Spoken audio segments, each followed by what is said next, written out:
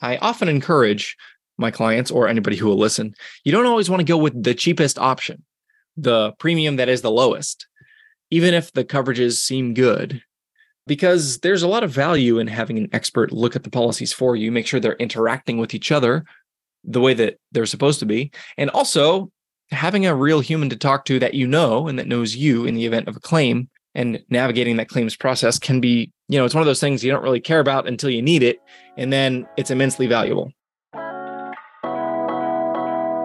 Hey, it's Justin Harvey. Thanks for tuning into the Anesthesia and Pain Management Success podcast. With APM Success, we take a close look at important topics pertaining to business, practice management, personal finance, and careers for anesthesiologists and pain management physicians. We work hard to take your critical questions straight to the experts. Thanks for listening.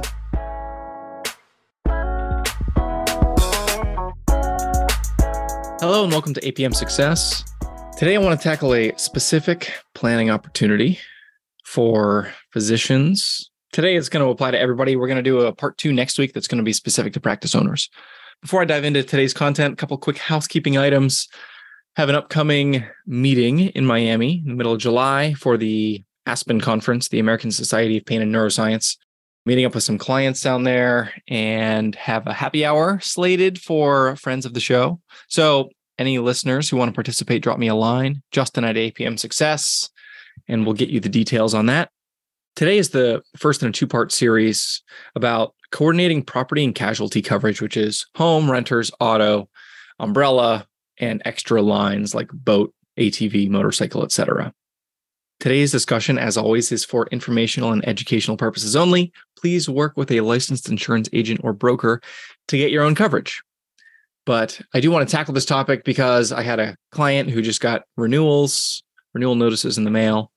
If you are in a similar circumstance, what you might be finding is that premiums are much higher this year than they were last year.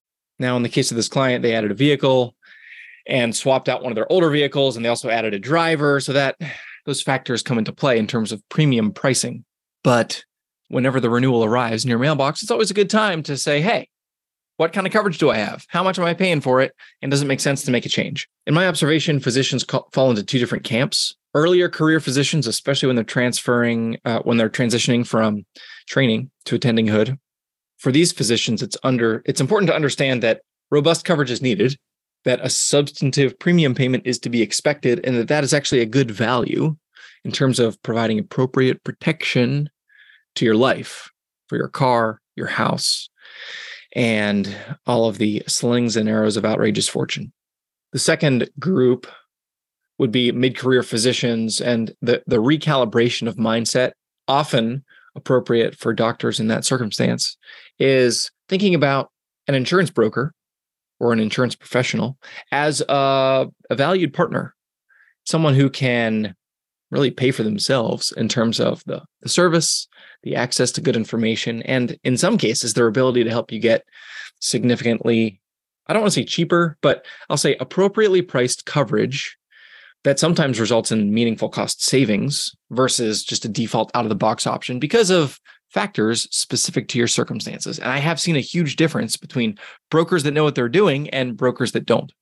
And so today I want to talk a little bit about some of the ways that we help our clients think through this and give you some food for thought as you perhaps assess when that renewal shows up in your mailbox. Do you want to just re-up or do you want to shop around? One of the reasons that renewals are increasing significantly year over year right now is because, especially on the homeowner side, the cost of building is increasing significantly. Materials costs, labor costs, supply chain issues that contribute to this. This is, not news to anybody, but it does mean that if you need to rebuild a house because it burned to the ground, it's going to cost you a lot more today than it would 2, 3, 4 years ago. The same rationale is also true on the auto side.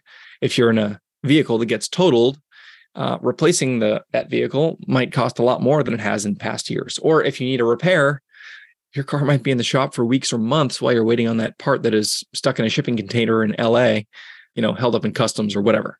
So the dynamics are changing and the cost is changing commensurately. This is not today going to be an in-the-weeds review of different types of insurance because that would put you to sleep, and that's not what I'm here to do.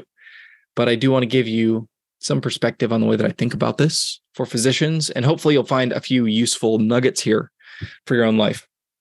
The first item I want to offer is a philosophical one related to what is an insurance premium. Obviously, when you buy anything, you've got an exchange of money to get something that you don't have. You value the thing more than the money. And when you are purchasing an insurance policy, what I would submit to you is that you're getting more than an insurance policy when you're doing it the right way and when you're building insurance protection with a trusted partner. And I do have brokers that I work with that are independent, that do an excellent job, and with whom I collaborate closely to help our clients. I also have some clients that go more the direct-to-consumer model and work with some of the bigger national chains in terms of their insurance, and that's fine. And I'm going to talk about the different types of places to get insurance. But I think having this category philosophically as insurance is a part of my life that I'm going to delegate. I'm going to pay an insurance premium. I'm going to get some protection for some parts of my life in exchange for that premium. But in addition, I'm taking a part of the analysis and the in the weeds awareness of different types of policies from different types of carriers and different protections associated with them. And I'm paying somebody else to deal with that for me. Now, for myself as an advisor, I'm closely looking at these policies for my clients. But if you are working directly with an insurance broker, a good broker is going to do a lot of this for you as well.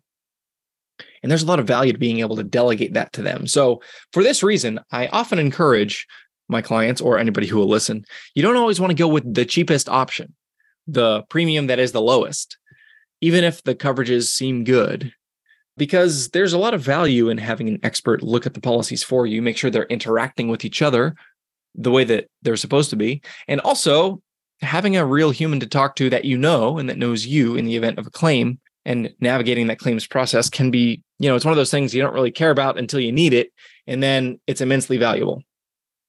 So in some cases, paying a little bit more when it does cost more, and it doesn't always, but paying a little bit more for an independent broker who's going to know you and going to be able to work with you longitudinally can be really beneficial.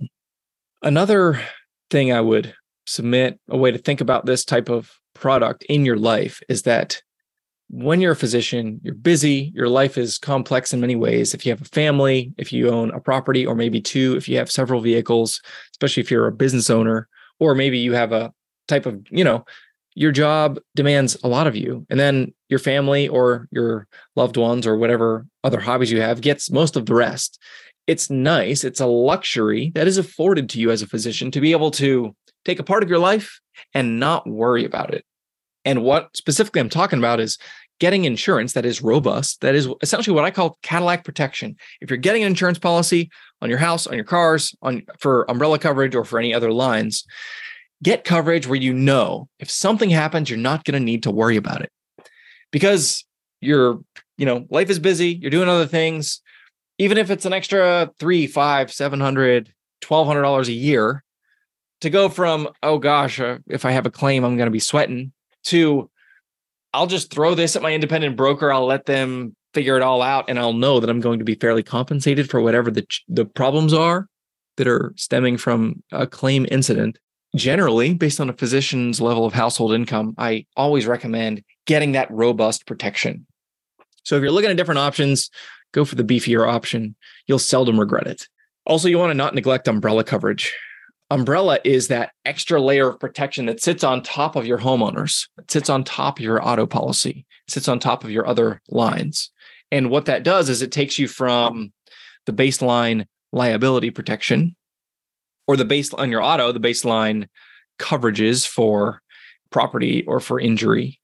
And it boosts that protection by 500, a million, 2 million. One of the rules of thumb is to have umbrella coverage roughly commensurate with your net worth. That's a helpful starting point. I don't always adhere to that, but if you're just listening and you don't have an umbrella policy and you're wondering how much should I get, start with $1 million.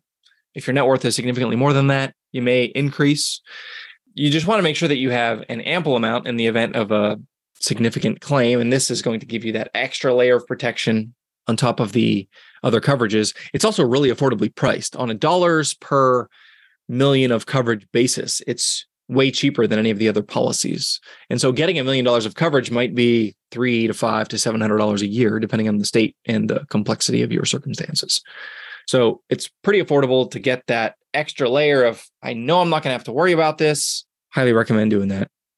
Another thing to think about as you're considering revisiting your property and casualty coverage, your home, auto, umbrella, is what type of insurer are you binding coverage with? And specifically, there's a captive agent model versus an independent agent or independent broker model. And understanding these is really helpful when you're shopping. So if you just opened up that renewal and you're thinking, I want to look and see what else is out there, then you need to understand this difference.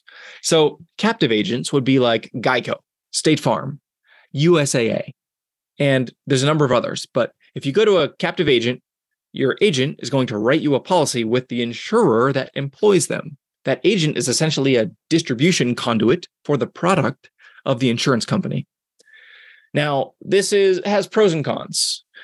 The main con is that if you can get better, more robust protection from Progressive or from Erie, and you're at USAA trying to figure out what the best policy is for you, all that USAA can do for you is give you a USAA policy. Now, they can give you an excellent policy that can be very robust and well priced, and they can give you great service, but they're not going to be able to look at the other options out there.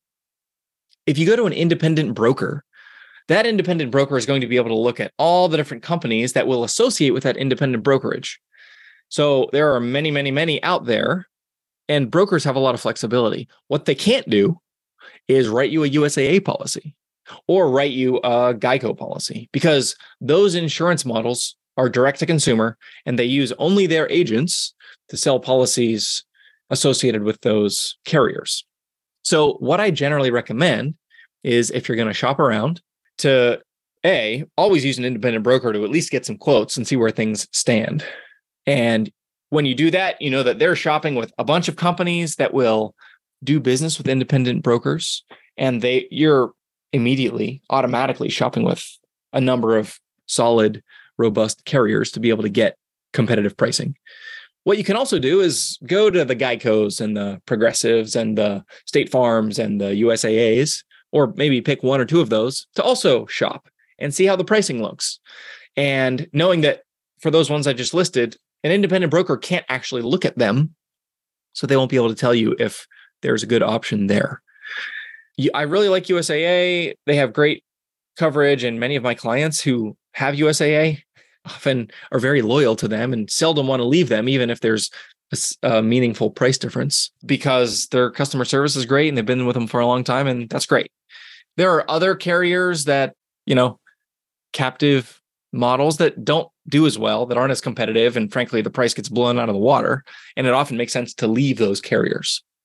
There are also some states, California, Florida, New York, to name a few, where Florida, for instance, using an independent broker is difficult because getting insurance is difficult because of a lot of different reasons. Lots of crazy drivers, hurricanes. It's a tough place to insure. And so if you're in Florida, it's actually more likely that you might need a captive agent rather than a broker who may have very limited options. So it always depends on what state you're in and what type of coverage configuration you're after. But I always recommend doing independent broker plus one or two captives to make sure that you're getting a reasonable deal. Finally, to wrap it up, as you're doing this refresh on your insurance program, it's always important to be aware that if you have the umbrella policy, if you have the homeowners policy, this does not cover any professional duties. So if you're worried about med-mal and a claim against your medical vocation, you need good med-mal coverage. And if something happens and there's a claim in excess of your med-mal protection, then your umbrella policy or your homeowners policy, the general liability portion of those policies is not going to help you. You need to make sure that on the professional side and on the business side, if you're a practice owner or surgery center owner, and you want to make sure that your efforts there are protected, or that your employees there are protected from employment claims, or that you're protected from their claims, or, if there's a slip and fall at your office or anything like that, that's all separate. We're going to talk more about that next week, but you got to understand that your personal coverages, even the umbrella policy, does not cover anything that happens professionally. So make sure that you're working with an advisor or an insurance broker that can help you look at the big picture and ensure that all the component parts of your coverage are accounted for. Hope this is helpful. Mostly just wanted to give you some things to think about. If your renewals are going up, now you know why. And now you have a basic model for how to shop them if you need to. Next week, we'll do the practice owner version of this. Stay tuned. Thanks as always for your time. If you liked what you heard this week, head on over to apmsuccess.com, where you can find more content and free resources to help you build a successful career in anesthesia and pain management. If you wanted to leave a review in iTunes, I'd also really appreciate it. Thanks for using some of your valuable time to join me today on APM Success.